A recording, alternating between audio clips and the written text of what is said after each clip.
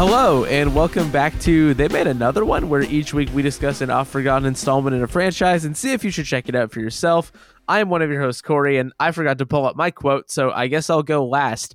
And with me, I've got Liam. Perhaps it goes without saying, but this is for Tupac. Well, that was my quote.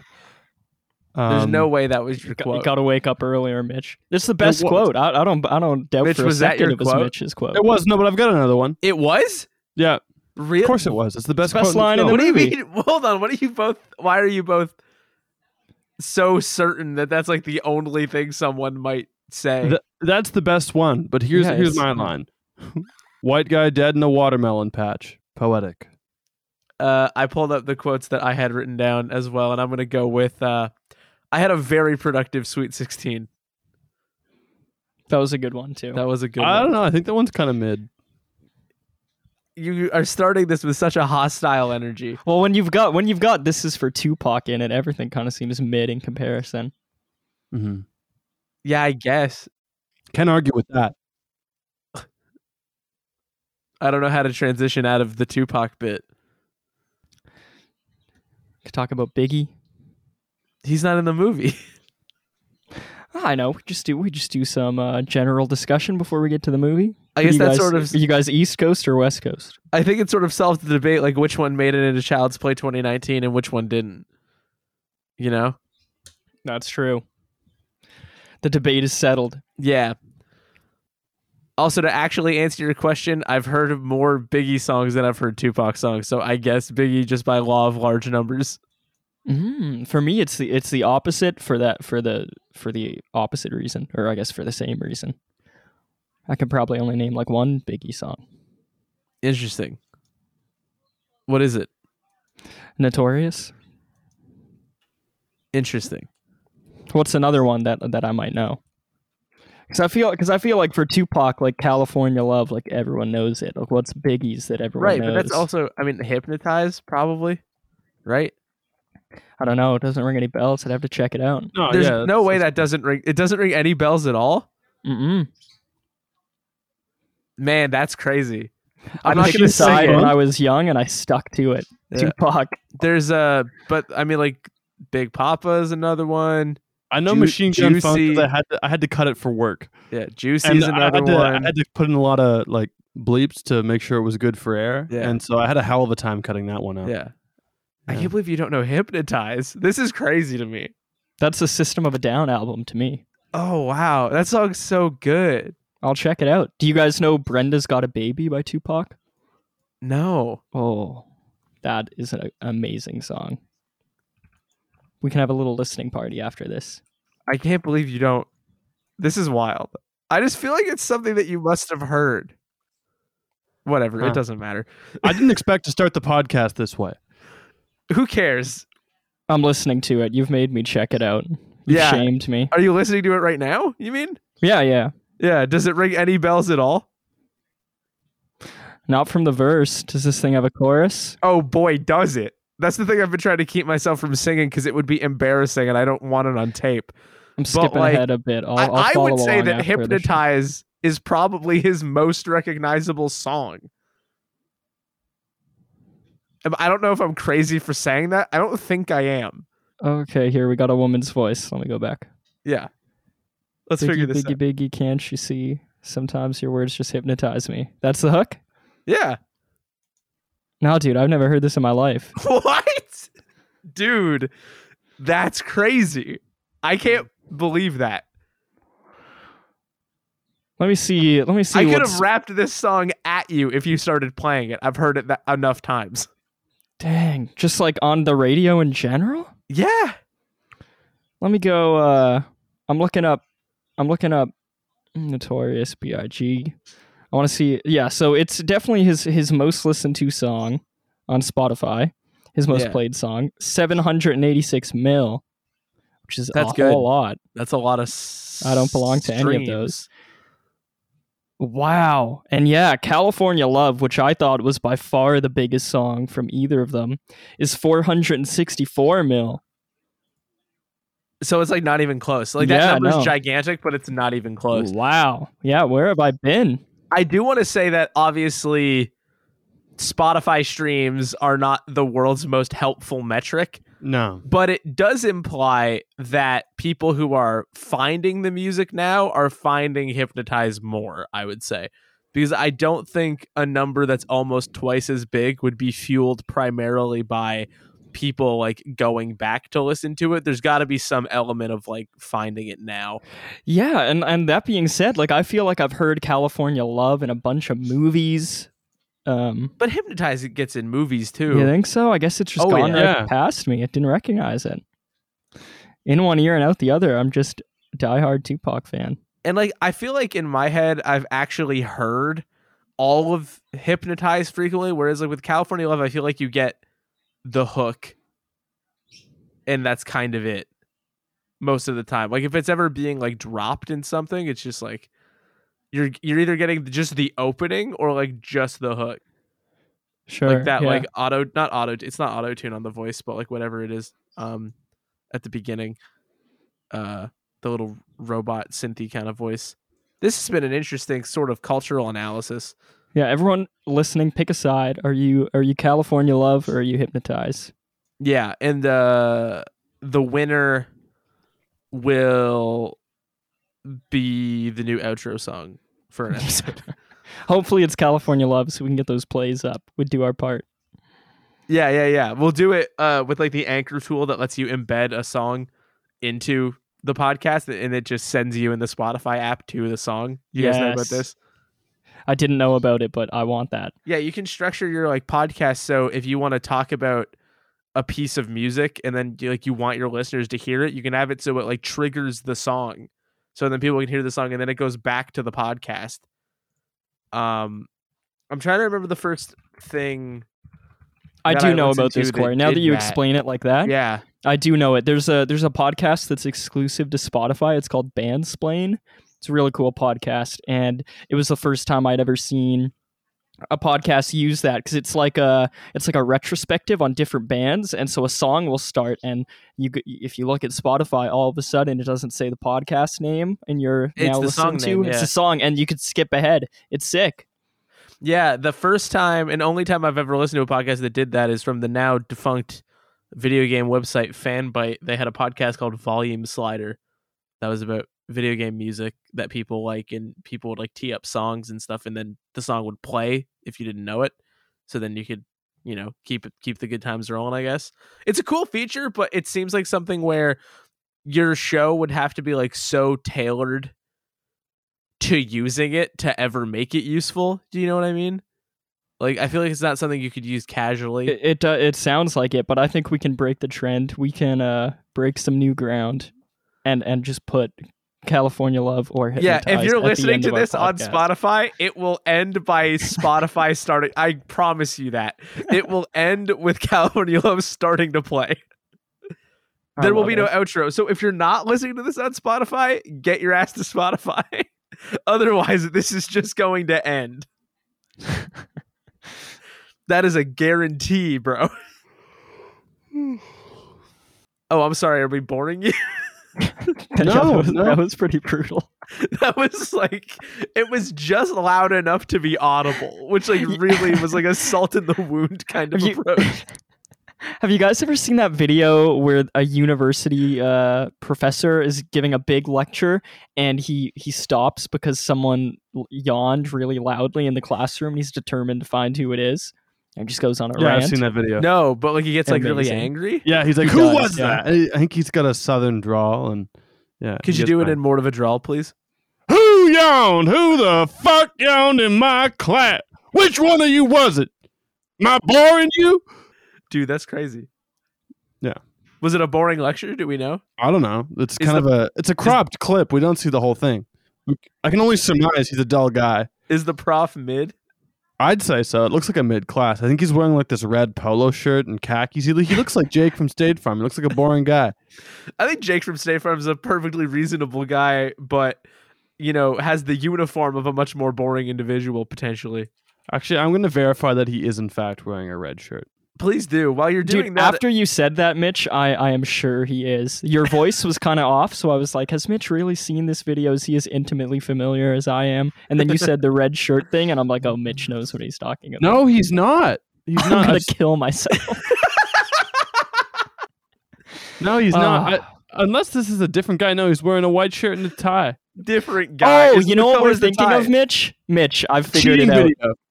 We're thinking of the one where the professor goes on and on about how he's got advanced technology to figure out how people cheated on his most recent exam because people did too good. That's the red polo. What guy. is that? He What is threatens this? to What are fail these? the whole class. It's What are a these good vid. cultural touchstones that you guys have You were too busy listening to Hypnotize, bro.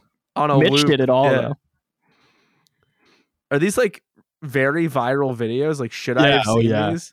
Yeah, like it's not like it happened. They're old videos, so it's not like it happened. And it was like everywhere on Twitter or something. But it's like they'll get recommended to you really quickly if you watch anything even tangentially related to. Right. Like you watch a this sort of video of thing. a guy in a shirt and a tie doing anything. Yeah. And it's like, do you want to see the world's angriest man Yeah, like yelling this- at a bunch of young adults? Yeah. Yeah. It's got to go back to like E-Bombs World and shit. Like these Okay. are old videos. But Okay. they're good. They're classics. You know, we were saying that a red polo shirt, he may not have been wearing it, but Jake from State Farm does have like an iconic uniform. Do you know who else has an iconic uniform? Chucky. Tupac. Yeah. Well, yes. I guess, yeah. This is the choose your own adventure part of the podcast where if you pick the left channel, it's exclusively a Tupac podcast. And if you pick the right channel, we're going to talk about Child's Play 2019. So about Tupac. Vote on your phones. You've selected Child's Play. Okay, so we're going to do the Child's Play cast. I have advanced technology. I know you cheated that. No. Chucky hacked into the votes. Hey, no. We're going to do guys, we're going to do a Tupac recording after this so then all those people can get that one. Oh, That seems like a lie. No, because if you listen on Spotify, you can vote and it'll play just that one. But if That's you're right. listening on one of the other services, it will play competing podcasts in both channels until you go insane. Oh, let's go. I'll make you guys listen to Brenda's Got a Baby. It'll be great. Why does that feel like that could be the name of like a Tupac song or like a Jimmy Eat World song? Like it feels like it could really go in like a couple different tonal directions. Like It that's is a an Fountains of evocative Wayne title. song. It is evocative. You know what else is evocative, bro? Child's Play 2019. That's true. Many articles written about it. Controversial film. People have been saying this for generations. It's in the controversial cinema class. Yeah, it actually has. It feels like generations since 2019. So I think that's not a overstatement. It does feel like this Yeah. movie came out quite a long time ago for only being a couple years old. Yeah. Also, Mitch, I'd like to put your fears at ease, as I'm sure you've learned it is not a Blumhouse movie, which I know you were worried about. Yeah, we were talking at work about that. I was like, could it be? Could it be a Blumhouse movie? They own the rights to everything and shit on everything I love. So And then it was Orion and Elevation Pictures yeah. and what, Braun? The third Yes. company? Yeah. No, Orion is a old friend. Well, Orion is, I think Orion at this point is sort of like Atari in that some company bought the name and then took it. Yeah. I don't think this Orion is like the like Chuck Norris's Orion. You know what I mean?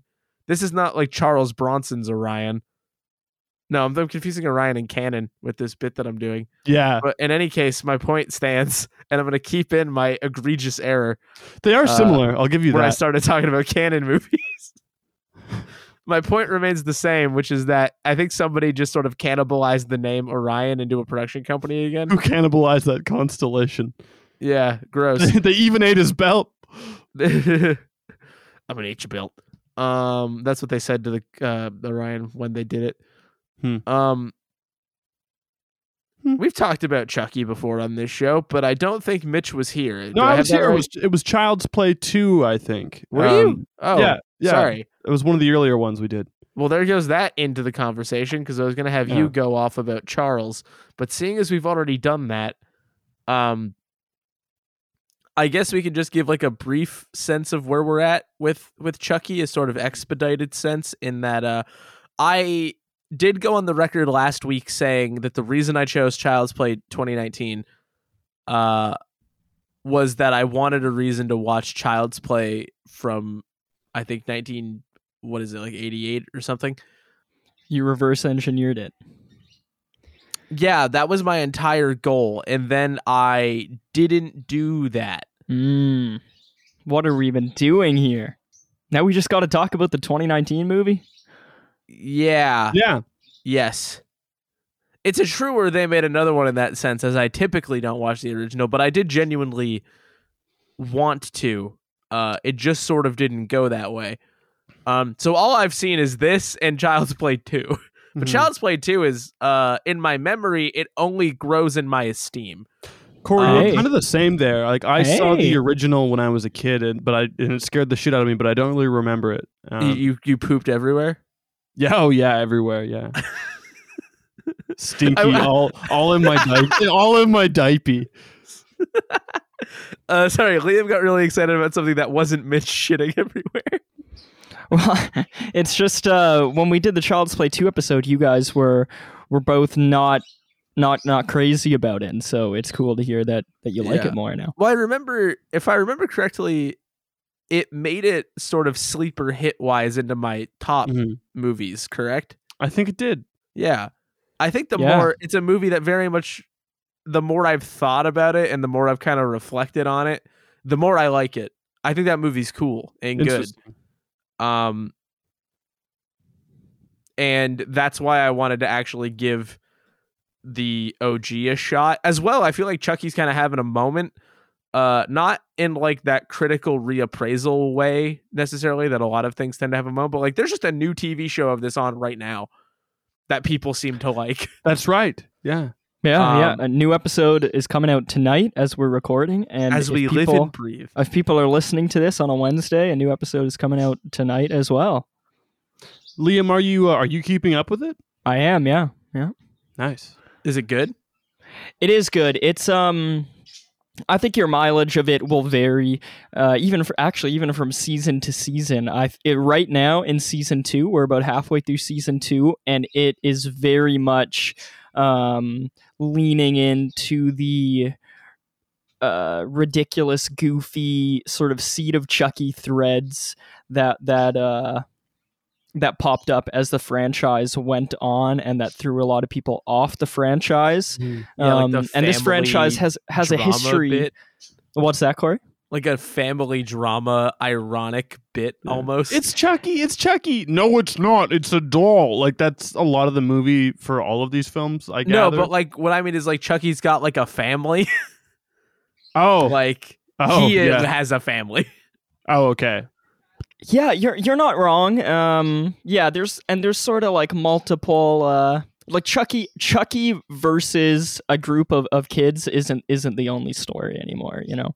There's a bunch of stuff going on. And this series has kind of had a back and forth pull of being serious and dark and a slasher scary movie, and then getting more theatrical and campy. Comedic even, and then getting scary again. So I think I'm really impressed by the Chucky TV series. I love that it's a group of people who are clearly passionate about what they're doing, and they just want to have fun. Like none of these people have to do this. Like Jennifer Tilly never has to work again, and she's in almost every episode, just doing some wild stuff. I think it is very respectful to the lore of Chucky, even if it's not always, you know, tonally reflective of some of the stuff other people might like. You know, it does a whole lot of references and building on stuff from the original. It's rated R, so there are a lot of cool kills in it. You still have the voice of Chucky is still Brad Dourif, and then there's a new cast that I think is very likable. So yeah, I really like following along every week, and Chucky has fast become, within the last year and a half, my fiance Brianna's favorite horror movie villain, and her favorite franchise. She loves the irreverent, campy, ridiculous stuff. She loves that it's gone off the rails, so to speak. And so if that's your thing, I think that the franchise is still going really strong. And if you still have an open Spirit Halloween near your house, you could probably find a Chucky fit in there on the cheap right now. I don't know if those just vanish November 1st or if they're doing like blitz clearance sales, but yeah, I don't know either. But yeah, they have like a sort of tattered Good Guys sweater, long sleeve. I would suggest picking one up. I think they're fashionable. Yeah, you wore it to a show recently, didn't you? I did. Yeah, I wore it to a show in November. Because I went as Chucky a whole year ago. I wasn't going to do it again, but I just wear the sweater. From it's day cool to sweater. day. I like it's a cool sweater, and I got so many compliments on it. And some people would say, "Oh, it reminds me of Chucky," and I said, "It is Chucky." And then we get talking, so it's fun. No, I doubt you can go to a Spirit Halloween at this time of year. That they vanish with a puff of white smoke. November 1st. Corey's right. Legally, they have to. If they don't, I think that like Van Helsing comes for them or something to like put a stake. They through get their pulled heart. down to hell. Yeah, a variety of nightmarish things happens to any latent Spirit Halloweens. Pulled down to hell. You guys ever seen Drag Me to Hell? I have. No. I've got to ask because it's not like going to happen on the pod. You didn't like it, Mitch? No. What did But you I saw like? it when it came out in theaters, I think. Okay. Yeah. What year was that? Oh, God. 2009, 2010. I wasn't watching horror movies yet. Yeah. Interesting. Mitch, I think you would benefit from a rewatch on that one. I'll just say that. I just remember like my friends like all laughing at like the old lady. Yeah, and it does have some very campy CGI in it, but I think you would really like it and Justin actually Long's respect in it. this.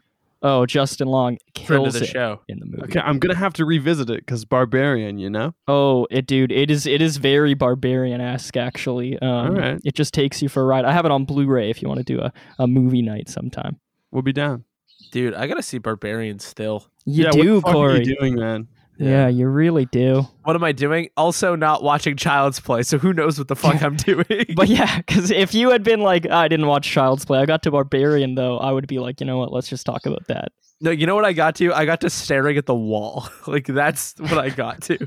What I got to is I actually had plenty of time to watch the movie and just did not, is what happened. Oh my gosh, this man is crying out for help. We're gonna drag you to Barbarian, Corey, don't worry. Yeah, I gotta get there. Because, you know, I like Dodgeball, and I'm willing to bet the movie's probably a lot like that, what with Justin Long in it and all. Oh, I hope we get to cover Dodgeball 2 on this podcast. I hope Do you think that they're going to happens. make it? Do you think they're going to convince Ben Stiller to do it? I think so. Ben Stiller just did like the stupidest God of War Ragnarok commercial I've ever seen, and they can't convince that guy to make a Dodgeball movie. Yeah, He I literally guess, dressed as Kratos. They fully painted his body, and he won't do Dodgeball. Like, I guess Zoolander 2 burned him, and he's afraid of that happening again. yeah, we'll But just make good movies. that's right. Just make it good, and I Yeah, think it has a better potential to be good than Zoolander 2 did. Yeah, I agree. Just get Justin Long to do like way more stuff in it, and it's kind of like a Justin Long-assance right now. So I think that would probably be good. A long assance. None of that has anything to do with Child's Play 2019, but do you know what does? The cast Tupac. and the crew of the movie, which I will relay to you imminently. The movie is directed by Lars Klevberg. He worked on something called Polaroid and was also one of the assistant directors on The Worst Person in the World, which won a bunch of awards last year. You know, Polaroid was a movie that was scheduled to come out for, I think, a couple years. Like at the end of every year, I try to look at a list of all the horror movies that are currently scheduled to come out the succeeding year. And Polaroid was on it for like 2 or 3 years, and it just never came out. And I was so curious about it because it sounded like the Goosebumps book, Say Cheese and Die. It just sounded like a fun teen horror movie, and then it finally came out, and by the time it came out, I I had grown out of it. I had soured on it, so I still haven't seen that one. But I'd Yeah, like to check there it was out. one. There was a release on the IMDb listed as 2015, and a second is like 2018. Like it took forever. Oh yeah, that must be it. And I don't know if one of those is like maybe like one was in one language and one's in another language or what. I did not look that deep into it, but who knows? I didn't look it up because I was too busy reading the IMDb page of Tyler Burton Smith, who wrote this movie. He wrote Kung Fury 2, which apparently isn't out yet. Right? I was yeah. I so was gonna sure ask. that came out, and it's not out. I thought that came out too. Yeah, I guess it didn't yet. Huh. Hang on. I almost feel like I need to double check. I was so sure that it had. All it says, it does also say original title Kung Fury the movie, and it says post-production expected 2022. Oh yeah. Here on Wikipedia it says it's an upcoming martial arts film, and But I it was still so says sure. it still says 2022. We've been Mandela affected, Corey. Yeah, I guess. I'm down to do that on the pod though. Yeah, Kung Fury maybe. is a good time. Yeah.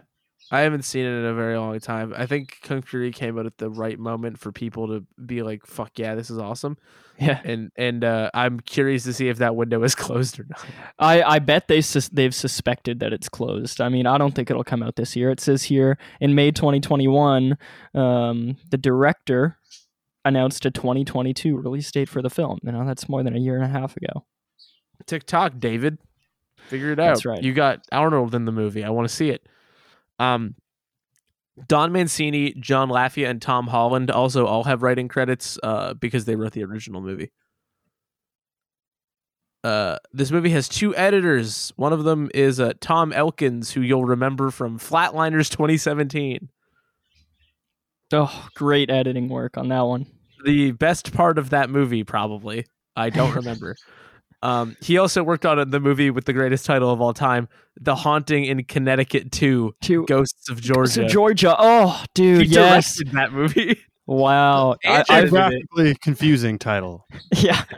I've been wanting to do that one on the podcast just for the title. That reminds me of that one horror movie. It's The Last Exorcism Part 2.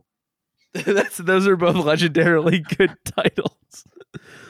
Dude, but yeah, fucking dude, The Haunting in Connecticut 2, Ghosts of Georgia. Like, just name the movie after Georgia.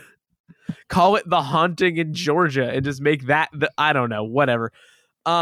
This movie has a second editor. Her name is Julia Wong. She edited Santa's Slay, SLAY, which I believe we've talked about. I think that's the Bill Goldberg movie. Yeah, I think it's come up on the show before. Yeah.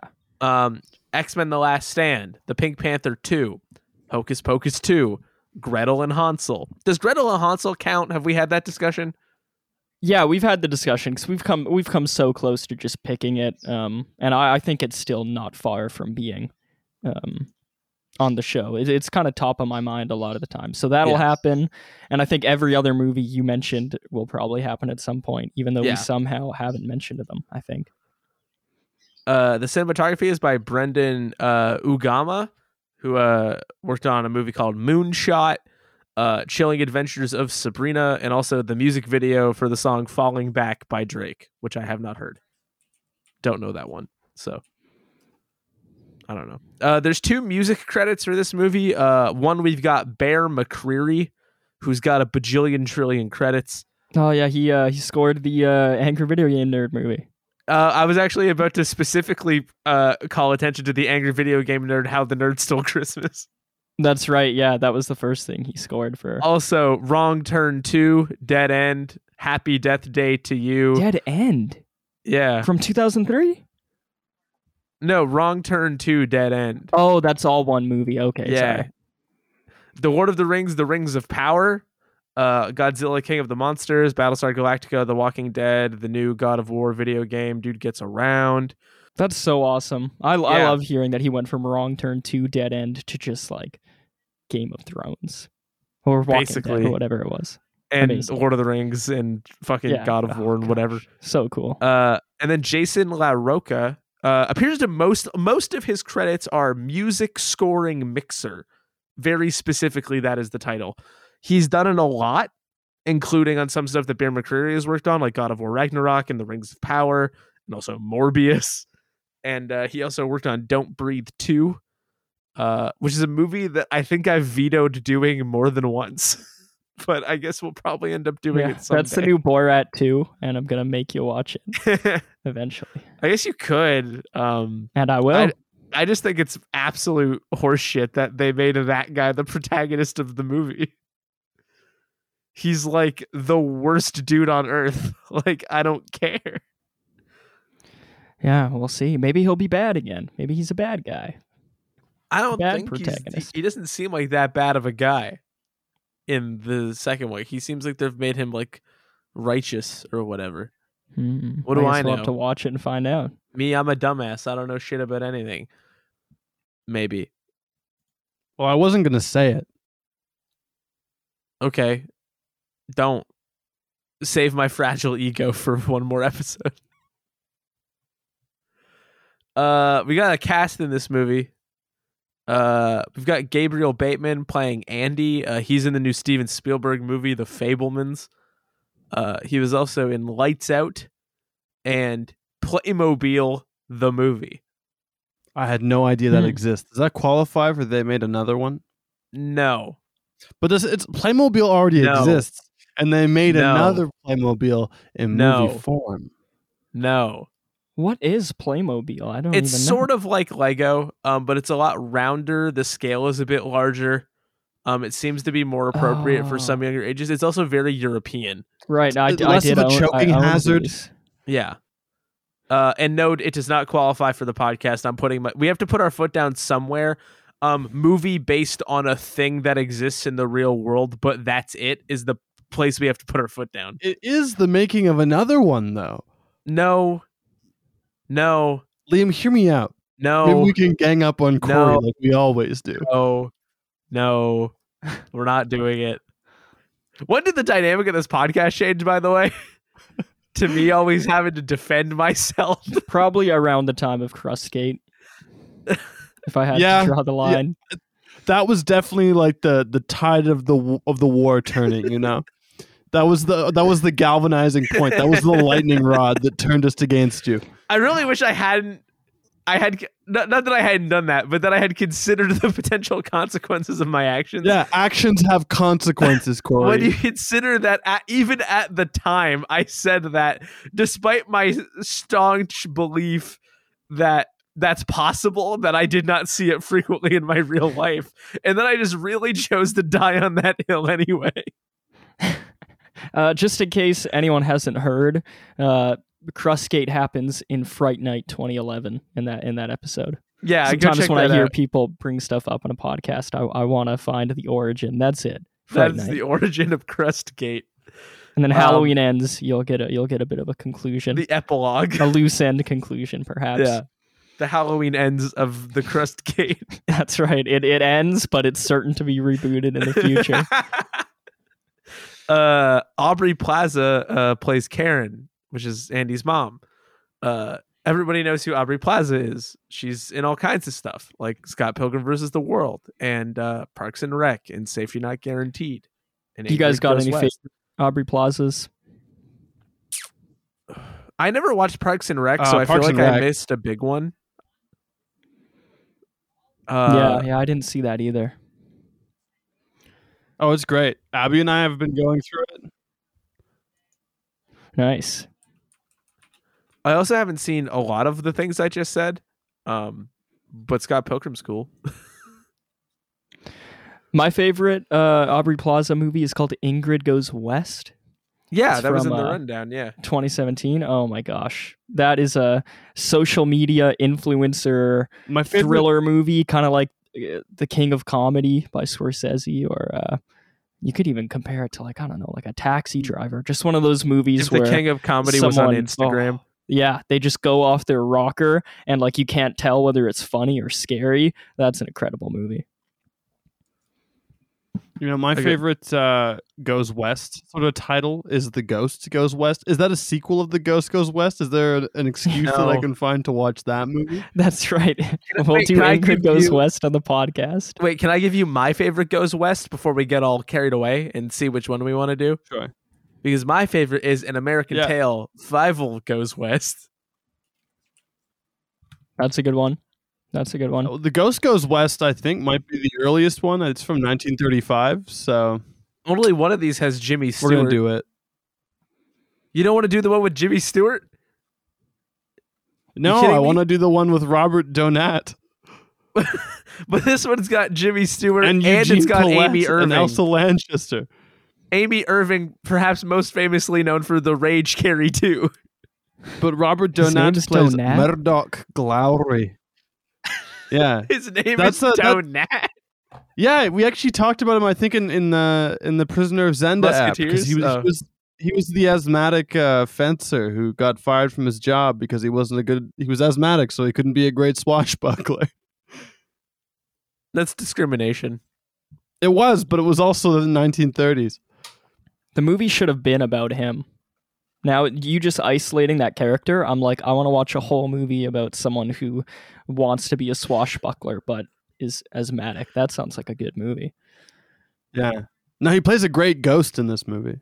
Yeah. Anyway, what the fuck have I done? Do you want to talk about it? Yeah, no, that No. was that comment of Mitch's was related to nothing else. That was What have I interior dialogue. That was meant to be in his head. done? Mitch is staring down at a dead body right now, multitasking on the podcast. We've got Mark Hamill as the voice of Chucky. He genuinely has too many credits for me to go through them, so I didn't even try. He's got 360 IMDb credits. I'm not scrolling through that for the funny ones. We got Brian Tyree Henry.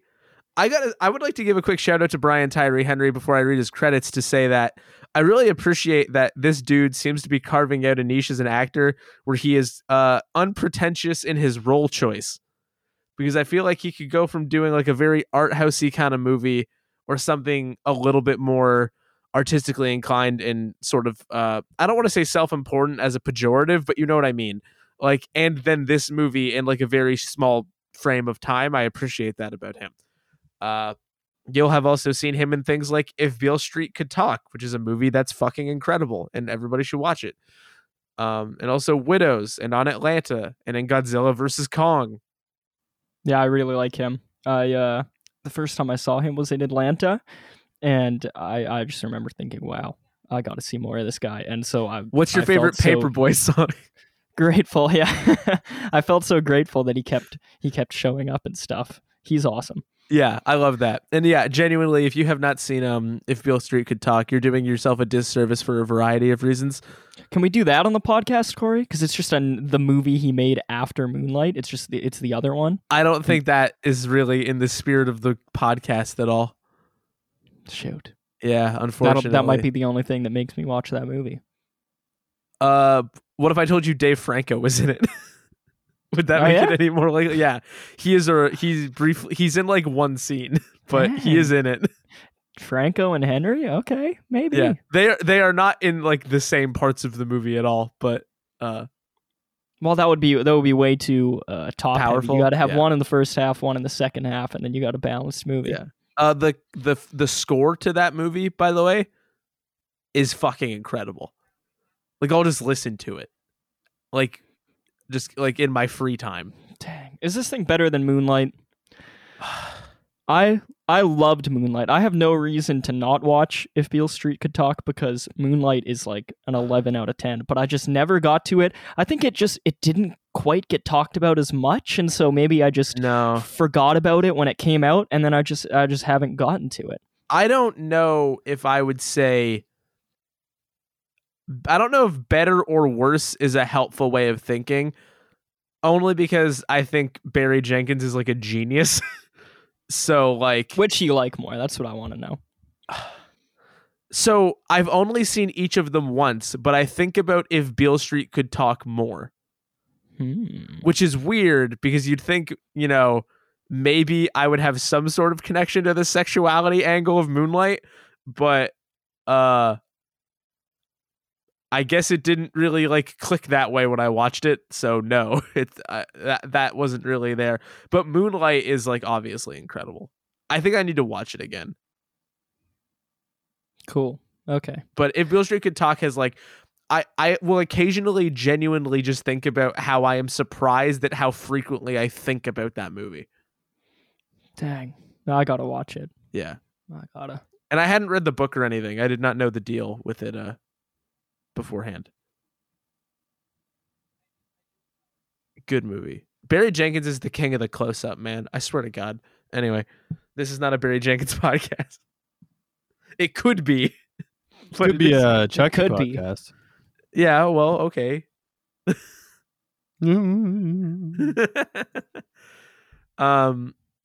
Tim Matheson plays Henry Caslin, the Jeff Bezos, Elon Musk of this movie. He is in Fast and Furious Spy Racers. Wait, I haven't heard of that one. What the fuck is that? Where did that come from? What the fuck is that? You gave me the rundown on Fast and Furious. Spy Racers? What is that? A fan fiction? Fast and Furious Spy Racers is a cartoon on Netflix. Oh, they Saturday morning cartooned it. You guys are making my day right now. So does it have Hypnotized by Notorious B.I.G. in it? Is Fast that why I don't Furious, know? Hang on, please. You gotta let me do this. So Fast and Furious Spy Racers is a cartoon about a group of teenagers. It's like a group of teenagers that are spies with cars that solve like international mystery crime. And so the TV show stars Tony Toretto. And who is Tony Toretto? I'll tell you. He's got a very famous cousin. Who is his famous cousin? That would be Tony Toretto's legendary cousin, Dominic Toretto. And so he is recruited by Vin Diesel to form a government agency where they fight a criminal organization called Shifter, which is spelled SH1FT3R. Yeah, fuck that. And it's like teens doing like international espionage car stuff. Sorry, I don't know if I missed this, but why do you know so much about this? So I've never watched it, but this did come up on MK PodQuest, where I originally read the sentence Tony Toretto's legendary cousin Dom, which is one of the funniest things any human being has ever. I've never heard of him. And there's also a video game called Fast and Furious Spy Racers: The Rise of Shifter that you can buy on Steam. Whoa. So Tony Toretto's legendary cousin Dom is like one of the funniest sentences anyone's ever said. Do you know how I feel about that franchise? No. Dude, shout out to Fast and Furious Spy Racers. You know what? I'm not going to read any other credits. We're not topping that one. Thank you, Tim, for that. We've got Beatrice Kitsos playing Fallon. She was on the Exorcist TV show, which is apparently good. I didn't know that. People like it. She was in the 2020 movie The Babysitter's Club. She was in season 2 of Are You Afraid of the Dark, the reboot. Ty Consiglio is Pug. He was in a movie called A Babysitter's Guide to Monster Hunting. Marlon Kazadi plays Omar. He was on Riverdale for a bit. He's also in 3 different movies in the Christmas in Evergreen franchise. David Lewis plays Shane. He's got 249 credits. Perhaps most famously, he plays the in real life Mr. Crocker from A Fairly Odd Summer. Oh, wow. Yeah, he kind of has a Crocker. He also plays a character in the movie The Marine 4, Moving Target, starring The Miz and Summer Rae. Dude, I didn't know we made it to 4. Apparently. 3 for sure, but Didn't 4. one of the was the first one Ted DiBiase or was that the second one? No, the first one was Cena. And then the second one must have been DiBiase. Must have been Ted. And then I feel like Orton might have done the did one. third. Is there 5? Maybe there's And 5. And then the 4 is the Miz. Oh, there's 5. It's also the Miz, and Maurice is in that one, which is fun. Is there 6 of them? There's 6 of them? One just came out this very minute. The Miz is in all of them. Becky He's the Lynch new is in Marine. that one. That's cool. We got to do a WWE Studios movie at some point. Yeah, okay, so there's only 6. Anyway, we should get When to is Money Plane 2 coming out? Carlise Burke plays Doreen. She was on a 2022 episode of iCarly. Right. Yeah, Weird. that does exist. And also in the reboot of Jumanji, and was on episodes of Malcolm in the Middle and Buffy the Vampire Slayer. And then we've got Trent Redekop, Amro Majzoub, Nicole Anthony, and what? That's just the guy's name. It sounded like you said Trent Rent-A-Cop. Redekop, Redekop. I know. But I'm agreeing. I'm basically saying what you're saying. yeah. So the reboot of Child's Play is essentially, what if Child's Play, what if Chucky was an Amazon product? That is the thrust of it. So you have like this mom and son moving to a new place, into a new apartment, and he's like struggling to fit in. But we live in a world full of Caslin products.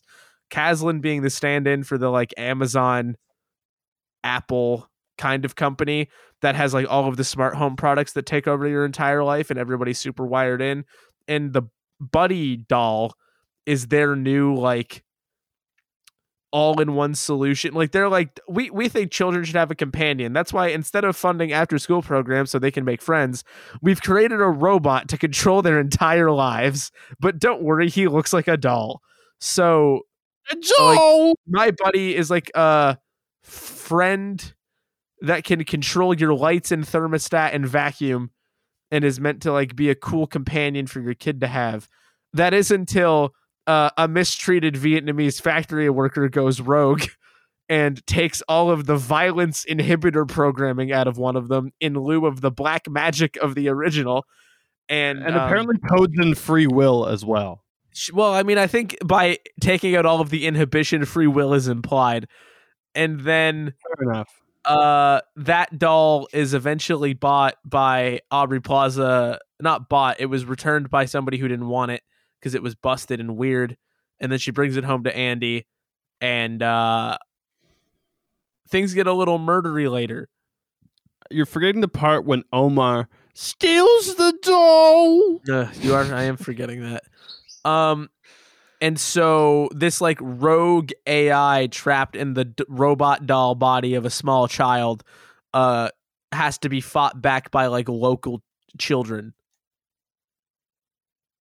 Yeah. Essentially. Yeah. And he can control things like machines and drones and other Chuckies. Because we kind of get some maximum cautionary overdrive tale at the end. It does get a little maximum overdrive. It does. It does get a little Stephen King's Trucks. You're absolutely right. It's coming soon, 2023. They made another one. Truly. Trucks. When a car just won't do. It's like a car, but big. And murderous. Well, I mean, all cars are murderous. True. Murder us? I don't know Yeah. what that. People are just- murderous. We should just declare a war on those cars. It's like guns don't kill people. I kill people with guns. Like that's the That's right. logic. That's right. Shout out to John LaJoie, wherever he is. Was that is that a thing that he said? Yeah, it's in one of his videos. Oh man. He says it with like so it's like guns don't kill people. I kill people. With guns. Bang. Classic. I like how That's I don't great. want to sing Hypnotize, but I will sing that Oh, yeah. for fear of Hypnotize being too embarrassing. That's like a deep cut. Oh yeah. That Yeah, I particular don't know if vid I've seen that goes one, back but a ways. John he was hilarious. He's the Indiana Jones of exploring crotch.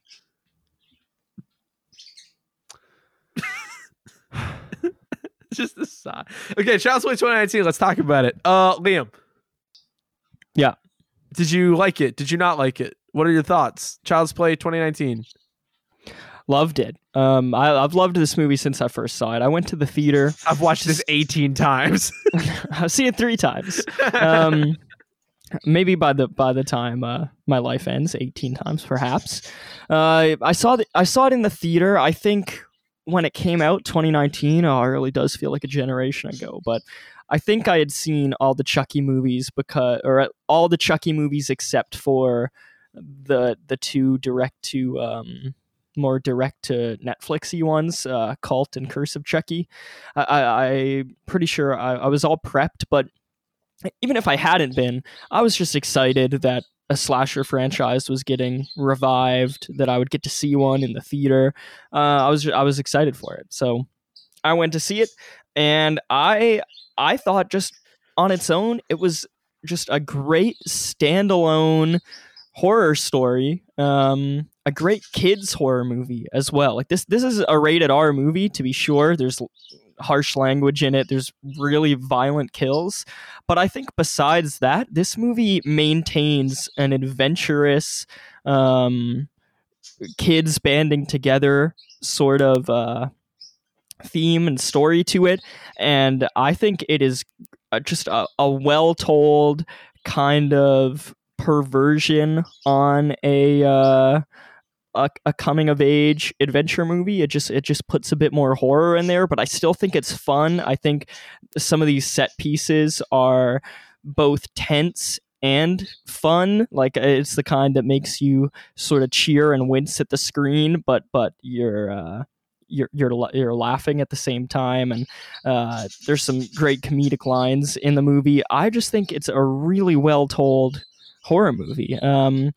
And I was so high on it after I first saw it. I was like, I thought I might like this more than any of the other Chucky movies. And in the last year and a half, I've gone back, I've watched all the Chucky movies, and I've watched some of them multiple times, and I've really grown a fondness for them. I think Chucky is maybe the most consistent franchise out there, probably just behind Texas Chainsaw Massacre for me. I think they're both very consistent, and every time you put on one of those movies, that. What's that?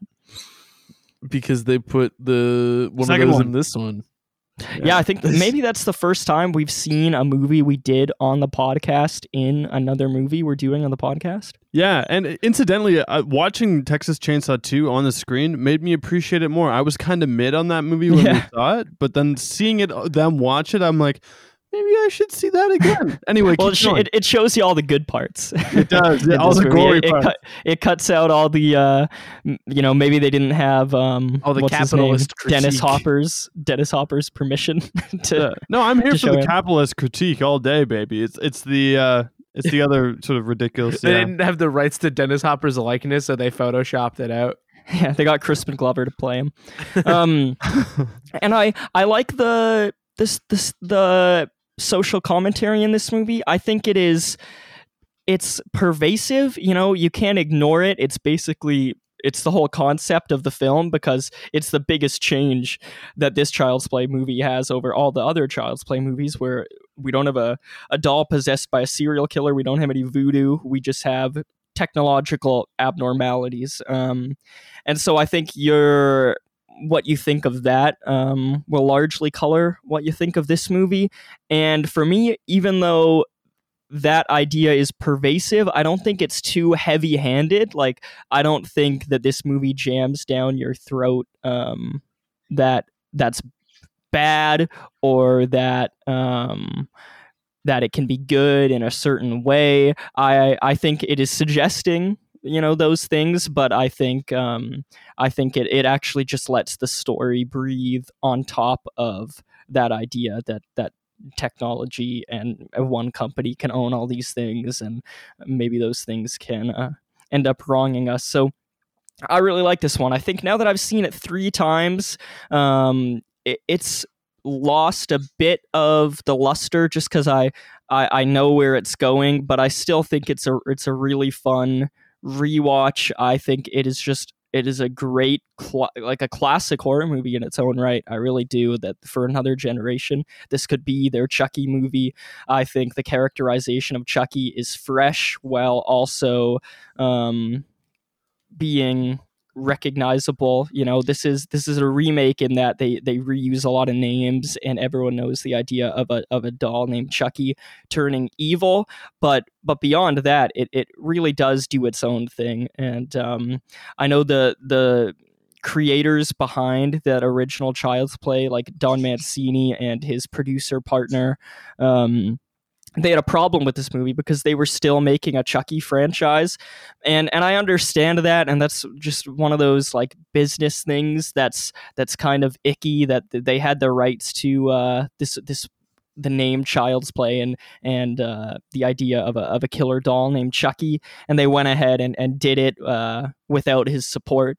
But I think, if you're gonna do that, at least make a good movie, and I think this does. I think this actually stands on its own, and I like that we have this version of Chucky, and I like that we also have the voodoo serial killer Charles Lee Ray Chucky. I think this is like a sort of choose your own adventure, or like a another multiverse version of Child's Play. So I think this is an awesome movie all the way through. Nice. What about you, Mitch? Awfully decent of you to let me go next. It's indeed awfully decent of you. Indeed. Man, there must be something Quite in the water. right. There is something in the water tonight. Anyway. Oh yeah. There is something in the cranberry juice. Liam, I was about to fucking say that. Oh no. They put something in the cran gale. Yo, They poisoned the cran gale. I was hesitant. I don't know if we brought up Crangale ever on the podcast. People can figure it out. It I hate doesn't to matter. bring that stuff in. Also, we don't need to it's explain jail, not Gale. Jolly. My favorite Italian horror movie. Crangiale. Actually, it's Italian. It's Italian for yellow, and it gets that name from pulp magazines. And it's anyway, Italian for red, and it's because all the blood. Yeah, profondo rosso. Anyway, so what did I think of this movie? I loved it. I thought it was really good. Again, I think some of like the... Was that finger looking good? Is that what that sound was? I was kind of snapping above my head, and yeah, I'm happy. Are you making fun of the fact that I went to work dressed as Colonel Sanders by accident because I got locked out of my house after a Halloween party? Hold on, it was on purpose. In that you had. Well, I mean, like. Anyway, that's you could have borrowed somebody's clothes. We talked about this. No, I couldn't have. You were sleeping in a different apartment. You totally could have. Everybody was asleep. Wake them up. I sent you home with Cameron. Yeah, but I didn't think to, and he went straight to bed. So I was just like, fuck. I guess I'm going to work in a white linen suit and a fucking ribbon tie. I'm gonna go sweat to death on this beach like I'm in Venice. No, it was a cold day. So did you bring the KFC bucket with you to work? No, I threw it in the recycling bin.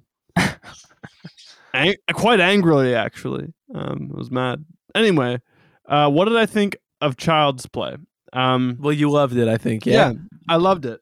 Yeah, I'm trying to get back on target. I think some of the commentary about sort of AI and like the interconnectivity of houses and like, repurposing Chucky for the era of Alexa is interesting, and I think it's inventive in a lot of ways. In other ways, I think it kind of falls flat, especially there is sort of like a mistrusting of technology just throughout this film in general, or like disdain for it, and some of it just feels like phone bad. Ha ha ha. Like when the male Aubrey Plaza's, I guess, partner or whoever she's seeing, shitty boyfriend guy, like his kids are like on their phone or whatever, which by the way is a great kill. There's some wonderful kills in this movie. I also think kids just do use their phones that much. They do for sure. I think in this society that's just life. Definitely. But some of it just feels like phone bad. I wasn't really crazy for how the movie ended. I thought that the showdown in that department store was kind of lame.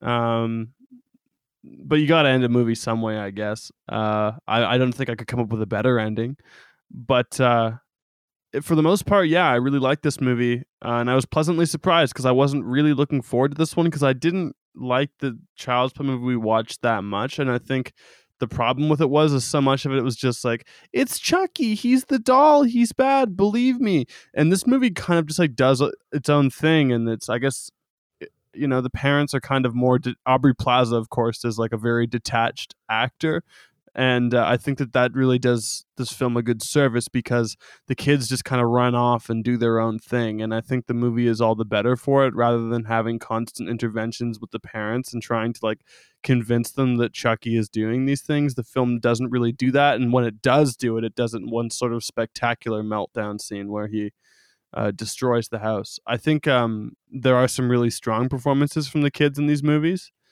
and yeah, no, all around a really good movie. I think Mark Hamill is really good, and I'm a big fan of Mark Hamill's voice work. I think he's really wonderful in like the Batman games and of course like the animated series. He's the Joker, baby. He is, yeah, and he's really wonderful in that franchise. So I'll leave it there for now, but I'm really into this movie. I think it's the best Chucky movie I've seen. How many have you seen? 3, but like one a long time ago that I don't really remember it. Fair. I intentionally left the pause there to see if anybody was gonna like grimace in pain at me starting with and not just like immediately saying how I felt. That was sort of I do that every time. Test. Huh? I do that every time. No. But like sometimes when I do that, because I go last a lot, people have like immediate thoughts. Usually you do it if it's bad. I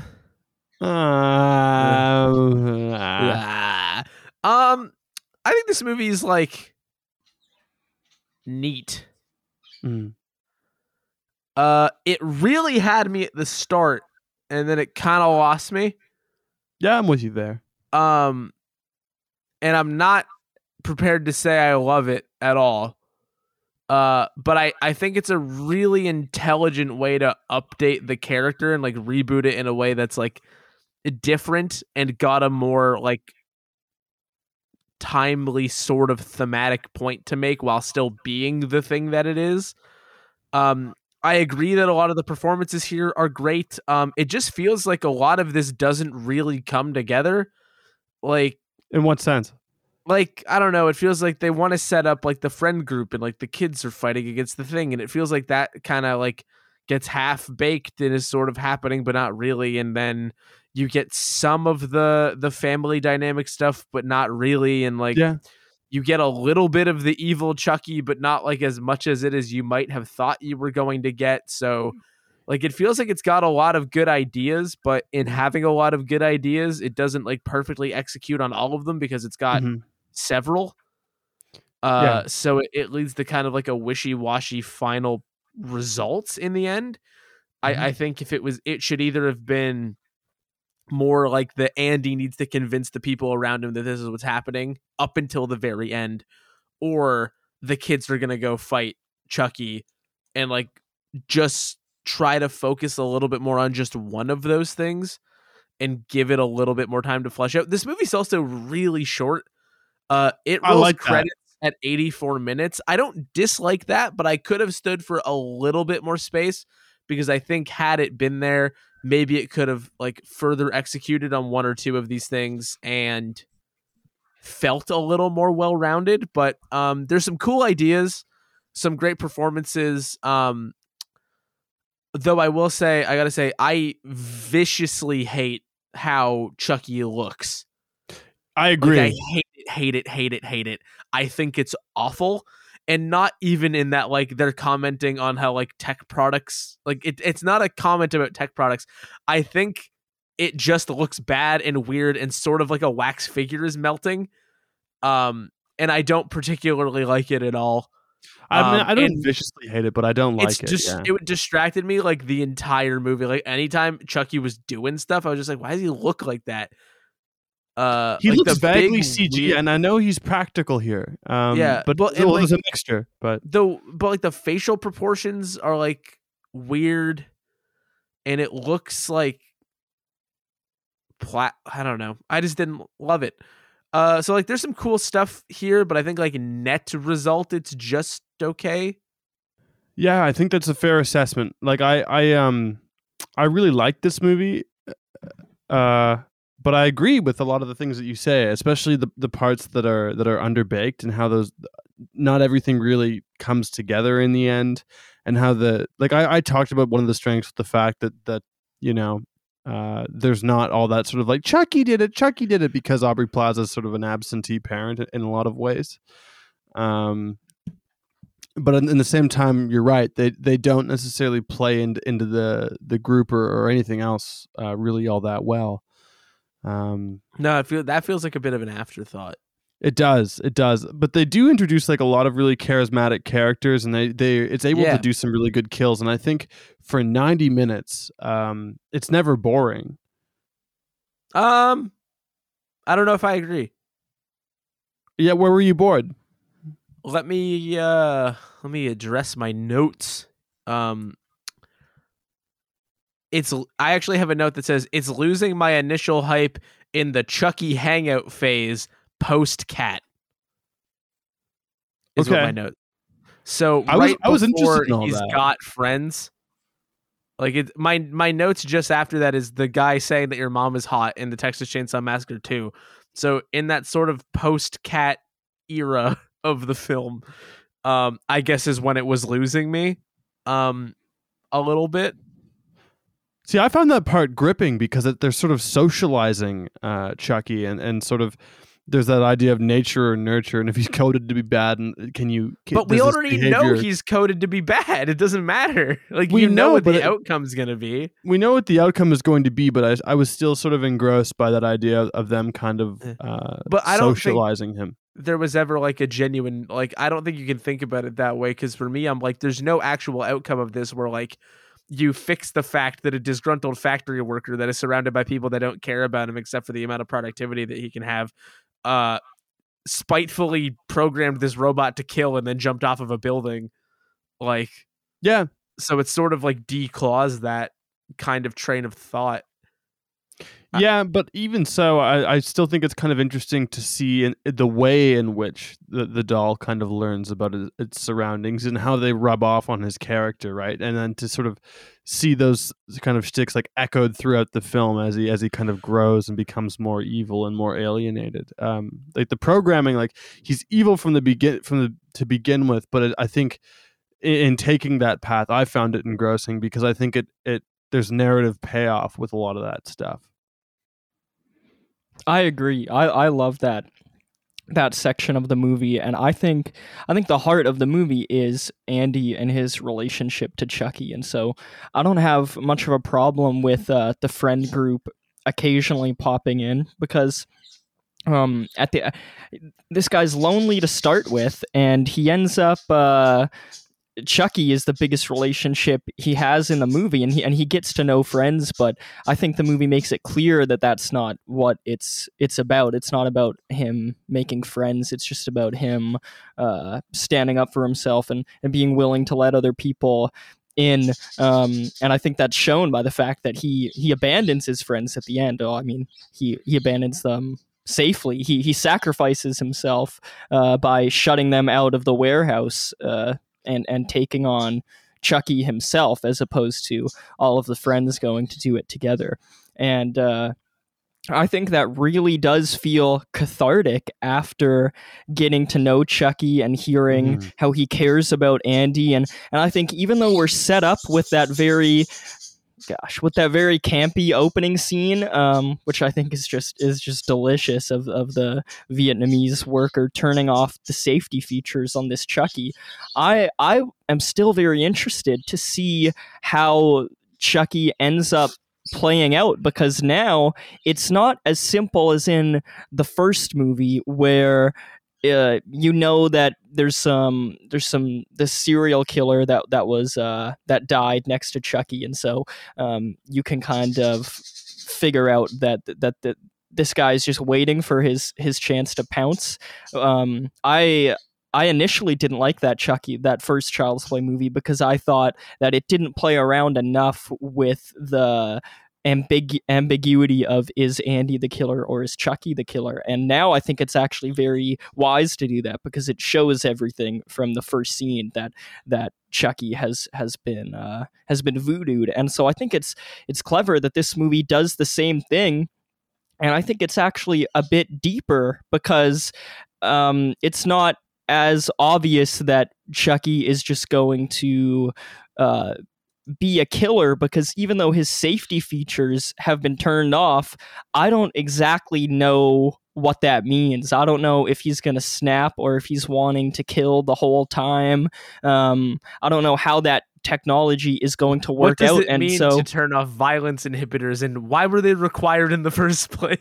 Well, I think, it means that this doll can be capable of committing violence. But that's what I mean. Like, what's funny about it is, like, it's incredible that I like the commentary of a company designing a product that required violence inhibitors because they created a doll that was capable of violence.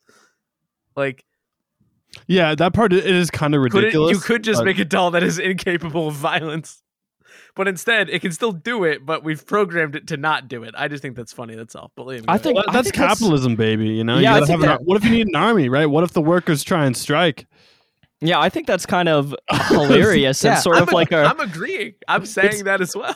It's like a reflection of like humanity. Like, everyone is capable of violence. So these dolls, they're supposed to be as lifelike as possible. They're supposed to respond to you and know what you mean and be able to do things for you and have their own thoughts, but they're supposed to serve you. And so maybe in order to have those thoughts, there has to have been like a violence thing built in that then gets strategically turned off in some way or fiddled with in some way. And so this guy completely turns it off. But all that means is that the doll is now capable of committing violence. But it's not as clear as the initial Child's Play movie, where it's like, okay, we know this guy is eager to commit violence because he's in a shootout at the beginning of the movie. Whereas in this one, it's like, this doll is capable of violence, but I don't exactly know how that's going to come out. Is he going to get a taste for blood and he likes killing? Or is it what actually eventually happens, where I think Chucky has kind of heartfelt and fascinating motives, where he's been bonded to Andy, and so he's killing for Andy. I think that's really cool, and I love the Texas Chainsaw Massacre 2 scene where he realizes that the kids are laughing at this idea of violence, and so he grabs a knife to try to make them laugh, and they're all horrified. And then you get this great shot of Chucky, who to your point, Corey, does look really off and weird in his design. But I actually think the characterization and the voice acting really fleshes him out and makes me like the design. And you see him sitting in this room, and he's got his back to the door, and he's kind of like fidgeting with a teddy bear, and he looks so sad. And Andy goes in and opens the door, and Chucky just apologizes, and then Andy says, just stay in here, Chucky, and shuts him in the dark room. I'm like, man, I am invested in the relationship between these two characters. So I think that whole middle section and the characterization of Chucky and Andy as they develop is really cool. Yeah, I'm with you there for sure. Yeah, I don't know. I guess it just didn't really like. I guess I just had a difficult time getting invested in it. I don't particularly know why. This is one of those instances where I'm not prepared to prescribe an overwhelming amount of blame on the movie itself, and that I don't think it's atrocious or anything like that. I think that would be going far too far with it. But it just didn't totally land, which is a different thing, right? A movie can have good ideas and relatively good execution and just not super land. But I do think it's lacking in some of that. And I guess that part just didn't super click with me. As a brief aside, I will also say that I have a hard time believing in this world that a product that looks as jacked up as this doll looks is the most hotly desired technology on the planet. I earnestly just have a hard time believing that. Not that that's the important part of the movie, because it isn't, but just as an aside, I don't think the Buddy would be this successful if it looked like that in real life. Well, they do establish that there are different buddies. You know, maybe the redhead Chucky one isn't the hottest selling. Maybe it's no. They all look fucked up though. Is like they're doing the launch of the updated models, but like they all just look like I don't think billions of people would have that in their house. That's the thing where I'm like, I don't see that. I don't know how that would happen. That's not really a critique of the movie. It's more just strictly of the design of Chucky. But like, if they want to make it a tech product like that, I don't buy that it would look that way. Right. Gotta make it sexier. Yeah, they should make it more fuckable. I hate that I said that. I wish I hadn't made that joke. That Chucky is fuckable. Don't worry. They didn't show you all his features. I will say, I think this is a great use of Aubrey Plaza. Yeah, she's really strong here, I think. I think she gives a typical Aubrey Plaza performance, but I'm here for that. But it's not just the deadpan thing. There's more to it than the deadpan thing, and I appreciate that. Because it could have just been that. And obviously she does a lot of that, and she's very good at it. But I don't know how many roles we see where she's... Like, I've never seen Aubrey Plaza play a mom or like that kind of like familially caring character up until this point. And I think it's an interesting contrast in the like the deadpan that sort of comes out in the I hate my job and I'm mostly but not entirely paying attention to my son versus like the earnestly caring for the son angle. I think that's interesting. She doesn't get to do that a lot. Yeah, I really like what they did with the family in this movie, because in the first Child's Play movie it's also a single mom with a kid, but Andy is much younger in that movie. And this kid's like 15. Like yeah, he's got to be close. He's got to be close, and I think it's really really cool. Plaza's like in her 30s, so like yeah, and they're self-reflexive about that. You know, when she shows the Chucky doll to him, he says, you know, this is for kids. This thing is years old. I'm not really into this anymore. And she is also trying to have a boyfriend with Shane, and she's trying to make ends meet at her job, while also I really love her character as like this cool mom who is younger than most moms, and her kid is at the age where like he's concerned about being cool and things that are cool because he's, you know, like 13, and so she's a cool mom who's like trying to be cool to her kid, and so they just have some really interesting dialogue that I think is uncharacteristic of a lot of these movies, where you just have a sort of placeholder parent and a kid who doesn't have much agency and is just crying wolf about the bad thing in this movie. I think this does something a bit different by aging up Andy, and I don't know how old the actress in the original Child's Play was, but if it's not aging down that character, it's at least stressing that she is a young mom, and I think that's really cool. Yeah, I agree. And I also think the kid playing Andy is great. Yeah, yeah, he's super likable. He seems very natural. He seems... He's a really charismatic kid. He is, yeah, and he's got a depth. These depths of emotion where he can play like annoyed. He can play a bit jaded. He can play excited. You know, he's finding play humor tough when he slugs Omar. Yeah. Oh, yeah. And I really think that this is a fleshed out kid performance, and I a lot of the movie you're just spending with him and Chucky, and I think that it's actually a really really interesting dynamic. I think they both have more depth to them than I was anticipating. Oh, and that doesn't exist in the first movie either. So yeah, I think we also haven't cool. mentioned it, but it's interesting that he's also got a hearing aid, which you know, they make like narrative relevant, but it's not just like a narrative tool. It's just sort of like there. And I don't think it's hugely narratively relevant, but it does sort of play a minor role. Like, it is, but no. But why that's would what it be? But yeah. I'm agreeing with you. Like, that's what Yeah. I'm saying is like it's there, and like it does play to some extent a narrative role, but also it's just there. Yeah. And I mean, like they bring it in later where apparently it's a Caslin hearing aid, maybe, or at least Chucky can speak into it somehow. But I just think it's interesting to just be like, yeah, we've got a character with a visible disability, and we're not drawing a lot of attention to it. I Yeah. just think that's neat Yeah, of it's a the good movie choice. to be doing. Yeah. Yeah, and then it sort of ties into the social commentary and the eventual horror in the movie, where it's a thing that Andy kind of needs to function, and he can't even have that in the midst of all this terror because a company owns that as well. So Yeah. it's scary. Don't privatize all of our healthcare, folks. Yeah. This is our warning. Unless you live in a country where that's already happened, in which case, I don't know, good luck, I guess. Godspeed.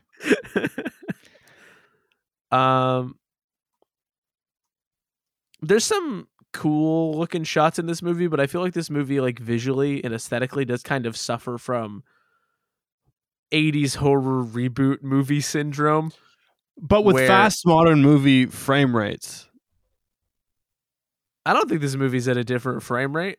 I don't know if it's at a different frame rate, but it's got.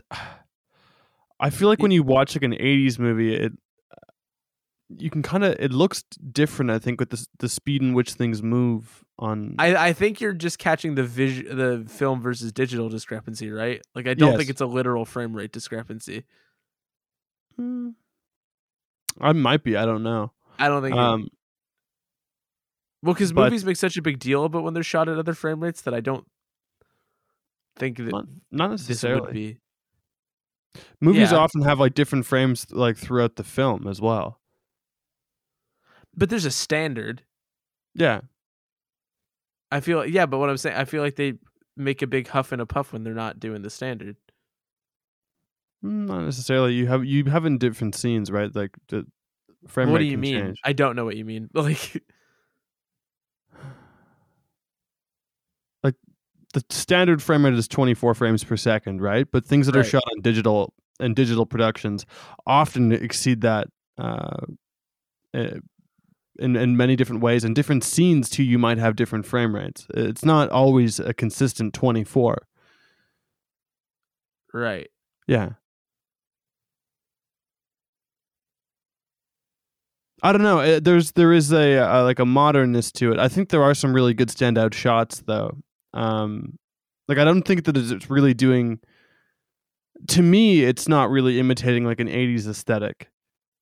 No, but I feel like a lot of the remakes of those movies themselves look like each other. Is more what I mean. It looks like Stranger Things.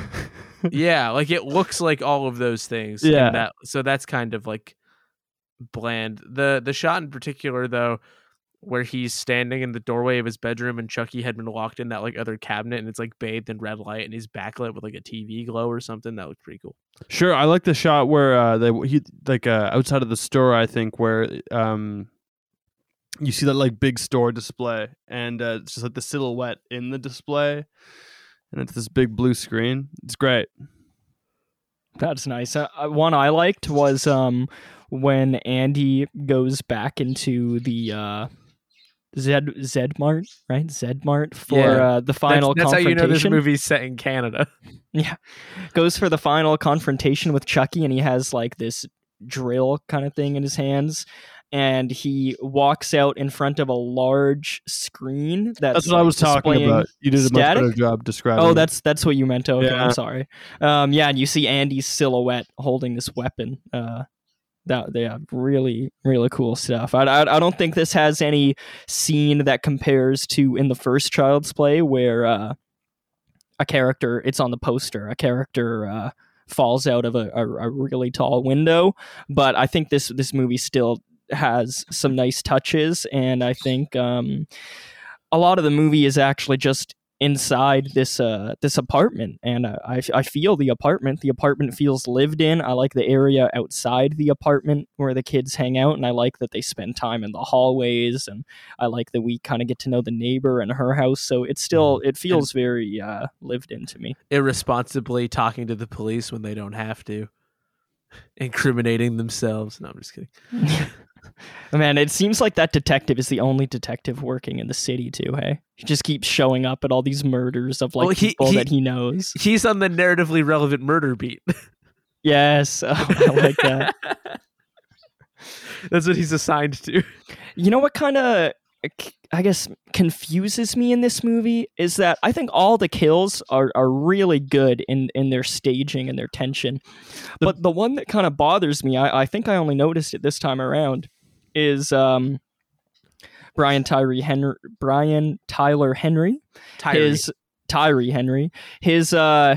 His mom, her character ends up getting got by Chucky by like this automatic car, and God, I that like goes this, on forever. I like the scene. I do hilarious. Think but what bothers me is that I think every other character that Chucky kills in this movie, you could argue deserved it in some way, like is sort of a morally dubious person, except for that character.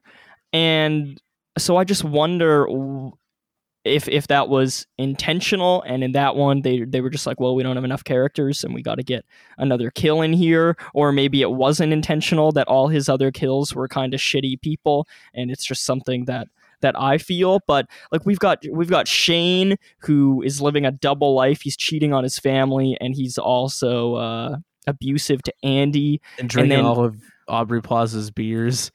Oh yeah, just what a piece of shit. That's such a great example of creating a terrible character who you know is just going to get got in a terrible way.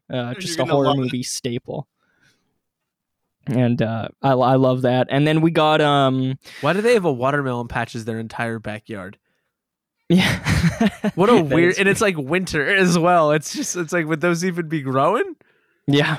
That's all I'm saying. That's what I'm trying to figure out. And then we have the manager at Zedmart who we learned cheated on his wife, Wes. And so he gets killed in a ridiculously awesome way where he's got the mascot head on. I think there's one other kill I'm missing besides the woman in the car. But yeah, I wonder what that was all about. I kind of liked that I was noticing this time, oh hey, everyone Chucky is killing is sort of shitty. And so maybe the other one is the creeper who lives in the apartment building in the bottom. He's like the caretaker. That's a great kill.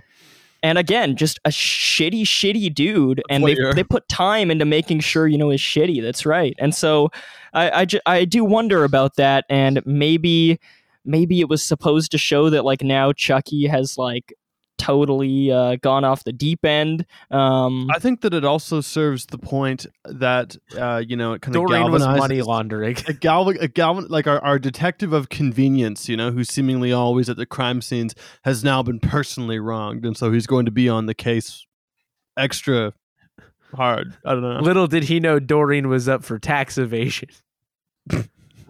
Yeah, dude, honestly, if we had Chucky stumble upon her tax evasion papers, I'd be like, okay, I understand what this movie is doing now. This is the same as all of the other things. Yeah. These are equal crimes.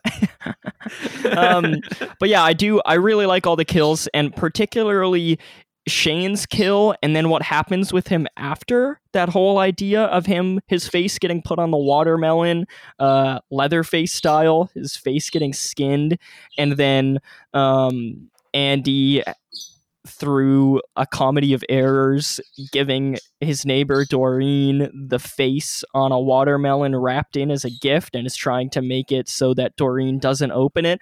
I think about that often, dude. That's my If Beale Street Could Talk. Like, I just think that's such a great horror. Man, I can't believe how much setup they lean into the Texas Chainsaw Massacre 2 thing as well, to the point where they're doing like a Texas Chainsaw riff bit as like a central plot point. I just think that's cool. That's great bit. I think it's so much better than people in horror movies watching Night of the Living Dead, like in order to learn about horror or to see dark images or just to put themselves in a scary, fun mood. Obviously, they just had the rights to Texas Chainsaw, but I think more movies should should do that. I like building on horror vocabulary like that, and I Also, think there's that no way this many. Sorry, I did not realize you were going still. No, it's okay. It's okay. I think was Texas rambling. Chainsaw gets a lot of service in movies, though. No, I didn't want to cut you off though. I think you just got garbled in the digital static. I love that they end up building on Texas Chainsaw, not only in the surface level of, if you've seen, you don't have to have seen Texas Chainsaw to understand that Chucky is going to grab the knife because it makes them laugh. But then by doing the face thing, I think it's also really cool as a thematic tie-in. Yeah, I'm waiting for the first horror movie that has the Rage Carry 2 on in the background. Could happen. It could happen. happen. Figure out what studio did it and pitch it. Yeah, because I also just don't think that many people are watching the first Night of the Living Dead as the amount of public domain uses of it in movies would imply. I just don't think that's likely. Right? It's an old black and white movie. Who's watching that shit? Nobody watches those because they're all bad. Who watches black and white films? Not me. Sepia tone or bust, baby. That's right. There's a whole world of color out there. Yeah, could not be me watching old movies. Never. Old movies are for old people, and they're all gonna die soon. So who cares? That was The Ghost Goes West. For a movie with two different music credits. I don't remember the soundtrack very well. Yeah, I can't really think of the soundtrack either. I like the Buddy song and how that keeps coming up. You are my buddy, you're my best friend, and Andy sings it back to Chucky to distract him. I think that's kind of cute and creepy and a good motif to go through the movie to make it memorable. But otherwise, it's an invisible soundtrack, I think. Yeah, and maybe that was the goal. I will say I was impressed at their restraint in not using synths. I would have anticipated that. I mean, I'm going to backpedal. Of course, it's invisible because it's sound, but you know what I mean. Yeah, good recovery. If Buddy were real, would you buy one? Oh, no fucking Yeah, he's bet. fuckable. No bet. Two very different answers. Yeah, fuck that. Is it aftermarket fuckable or do they come fuckable? No, I'll make it that way. This is, ugh. But no, I think I don't know what Chucky merch was like after the first movie. It probably didn't even really have a chance to get merch because that second one came out so quickly, and then that probably blew the doors open. But this version of Chucky does seem a lot less distinguished. Yeah, and so it would be kind of weird to have this version of Chucky in your house. Like, I feel like if anyone bought it without buying a bunch of other little Chucky statues first, I'd be like, wow, tell me more about what went into that decision, because tell me more about what's wrong with you. Yeah. Yeah, I would not buy one of these nightmarish dolls. I don't even like doing voice commands into my phone. Though So, you are a big fan of voice to text. Does that ever creep you out? I try to just compartmentalize it as if it's a different thing, even though I think they probably harvest the data all the same. Although I have been doing voice to text a lot less now. After you saw this movie? Yeah, exactly. No, I mostly did it if I was driving to avoid using my phone while driving. But I've just been trying to just do that less. Even if I'm like capable of answering with my voice, I try to just wait. Just enjoy the road. Just try to vibe. Yeah. Nice. Listen to the Child's Play 2019 soundtrack in the car Yeah. that everybody knows and loves. Yeah. I find it interesting that they had the rights to the Texas Chainsaw Massacre 2, but they could not let Omar play a real video game. Yeah, maybe they blew all their money. I don't know. Yeah. Also, when are we going to get a slasher movie that's set in Fortnite? Or something? Or like set never. in Minecraft? Hero Brian's coming for you. I feel like it'll take like 30 years because you have to get a normal movie about those first. we're only Right. now entering the phase where it's like a Banana Splits movie, but there's a killer. Winnie the Pooh, but there's a We killer. gotta wait till Minecraft is public domain. Yeah, so it'll be a while, but 8 I wouldn't years. rule it out. If you could make a Chucky movie, what would your gimmick be for that? Like following the, if you were making the sequel to this movie, like, because they show evil Chucky in a box, like, where would you want this to go? Sorry. So, are we talking about a sequel to this movie or a reboot of our own?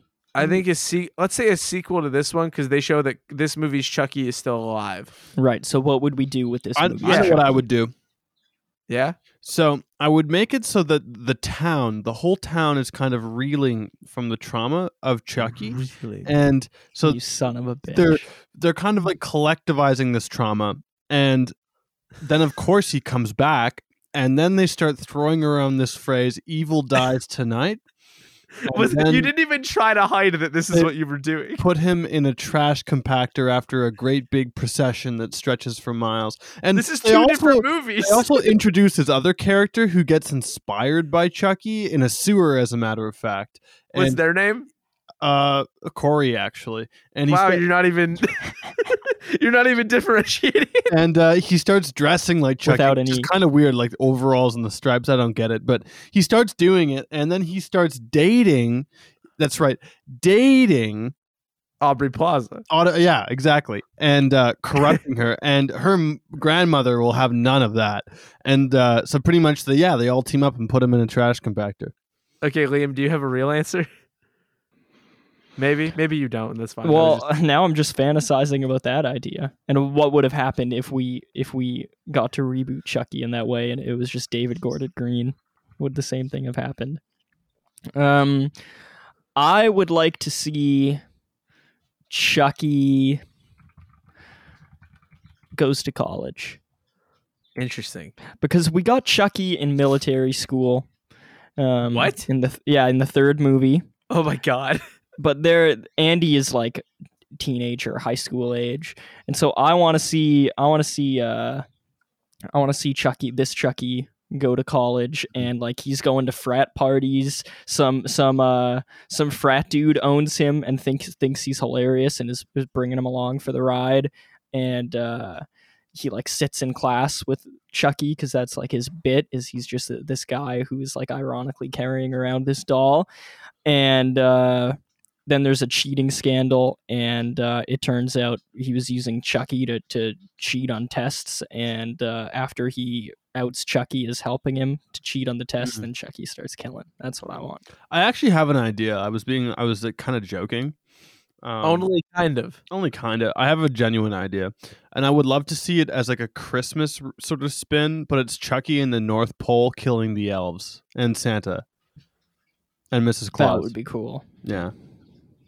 That would be really cool. Like it starts like a Christmas movie, where Santa is, he has all his letters that have been mailed to them, so he's going through them, making sure he has all the toys, and someone asks for a Chucky doll, and so he gets the Chucky doll ready in the North Pole, and then that Chucky doll goes rogue. And Chucky just pretty much slaughters. Chucky pretty much kills all of them, and then like takes the reindeers or whatever. Somehow he gets out of the North Pole, and he delivers himself to like a kid, and that's like the end of the movie.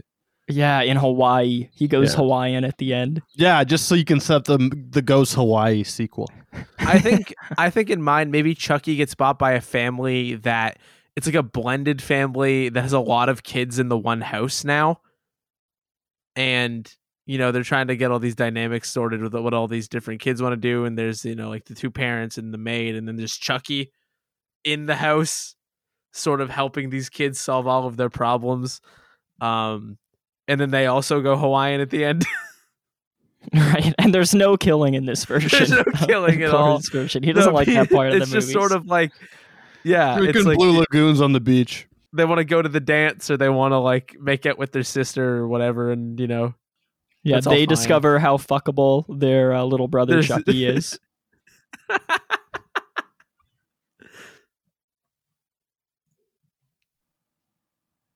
So this franchise can keep going on forever.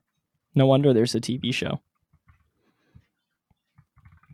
All these ideas are free reign if you're listening, Don. Yeah, these are public domain. Dawn. Mine's not. I'll press charges.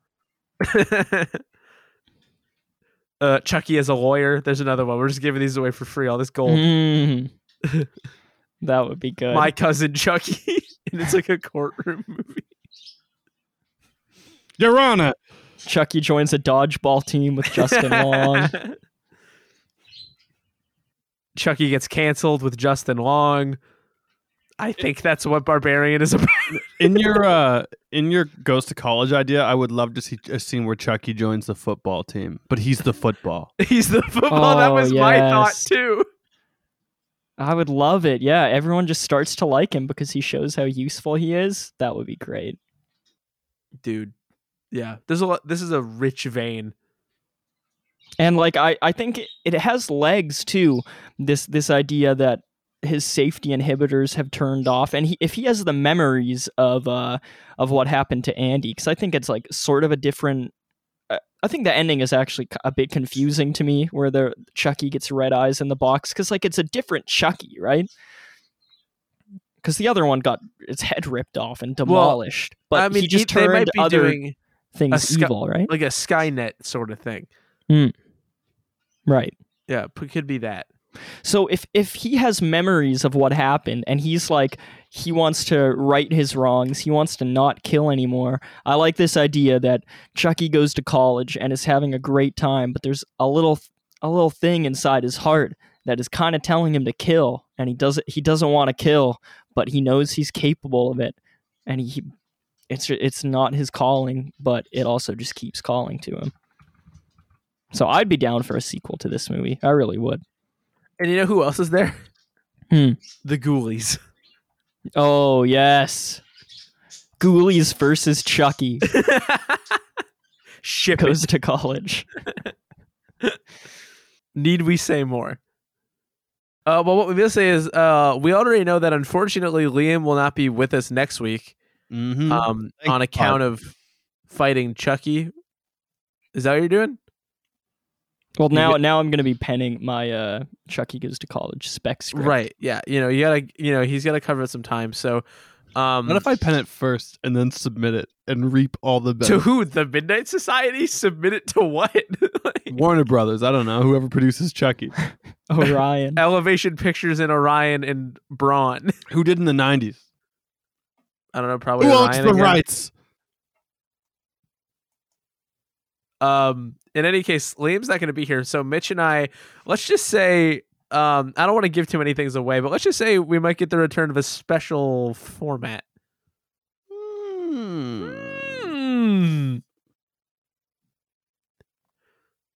Okay, Pray tell. So think about that. Put that in your pipe and think about it. Now, where could my pipe be? Mitch, do you have anything you'd like to plug? I want to kill the doll.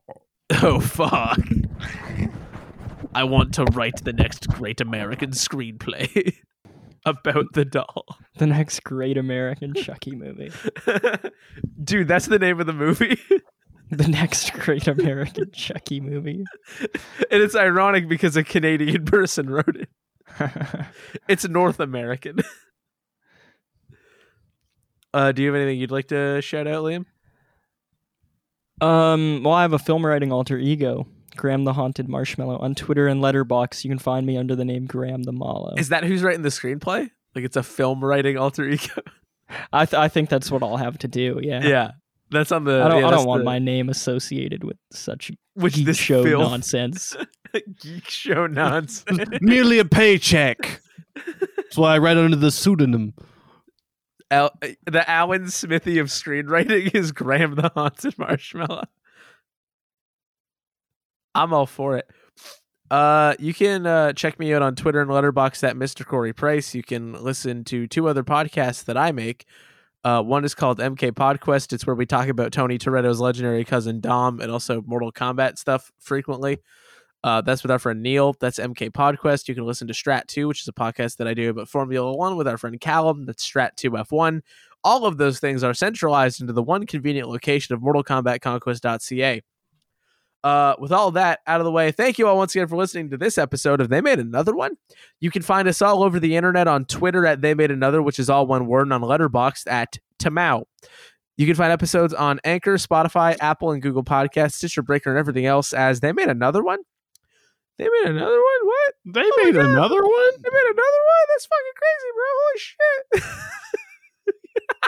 Tacky. What was that? Tacky. I don't like that at all. I hate that. Thumbs down. You can reach us via email at tmaopodcast@gmail.com with recommendations for future episodes, questions, comments, and your Chucky spec script. Our fantastic thumbnail art is done by Jade Dickinson. You can find on Instagram at Jade Sketches. And with all that out of the way, something is coming next week. They made another one?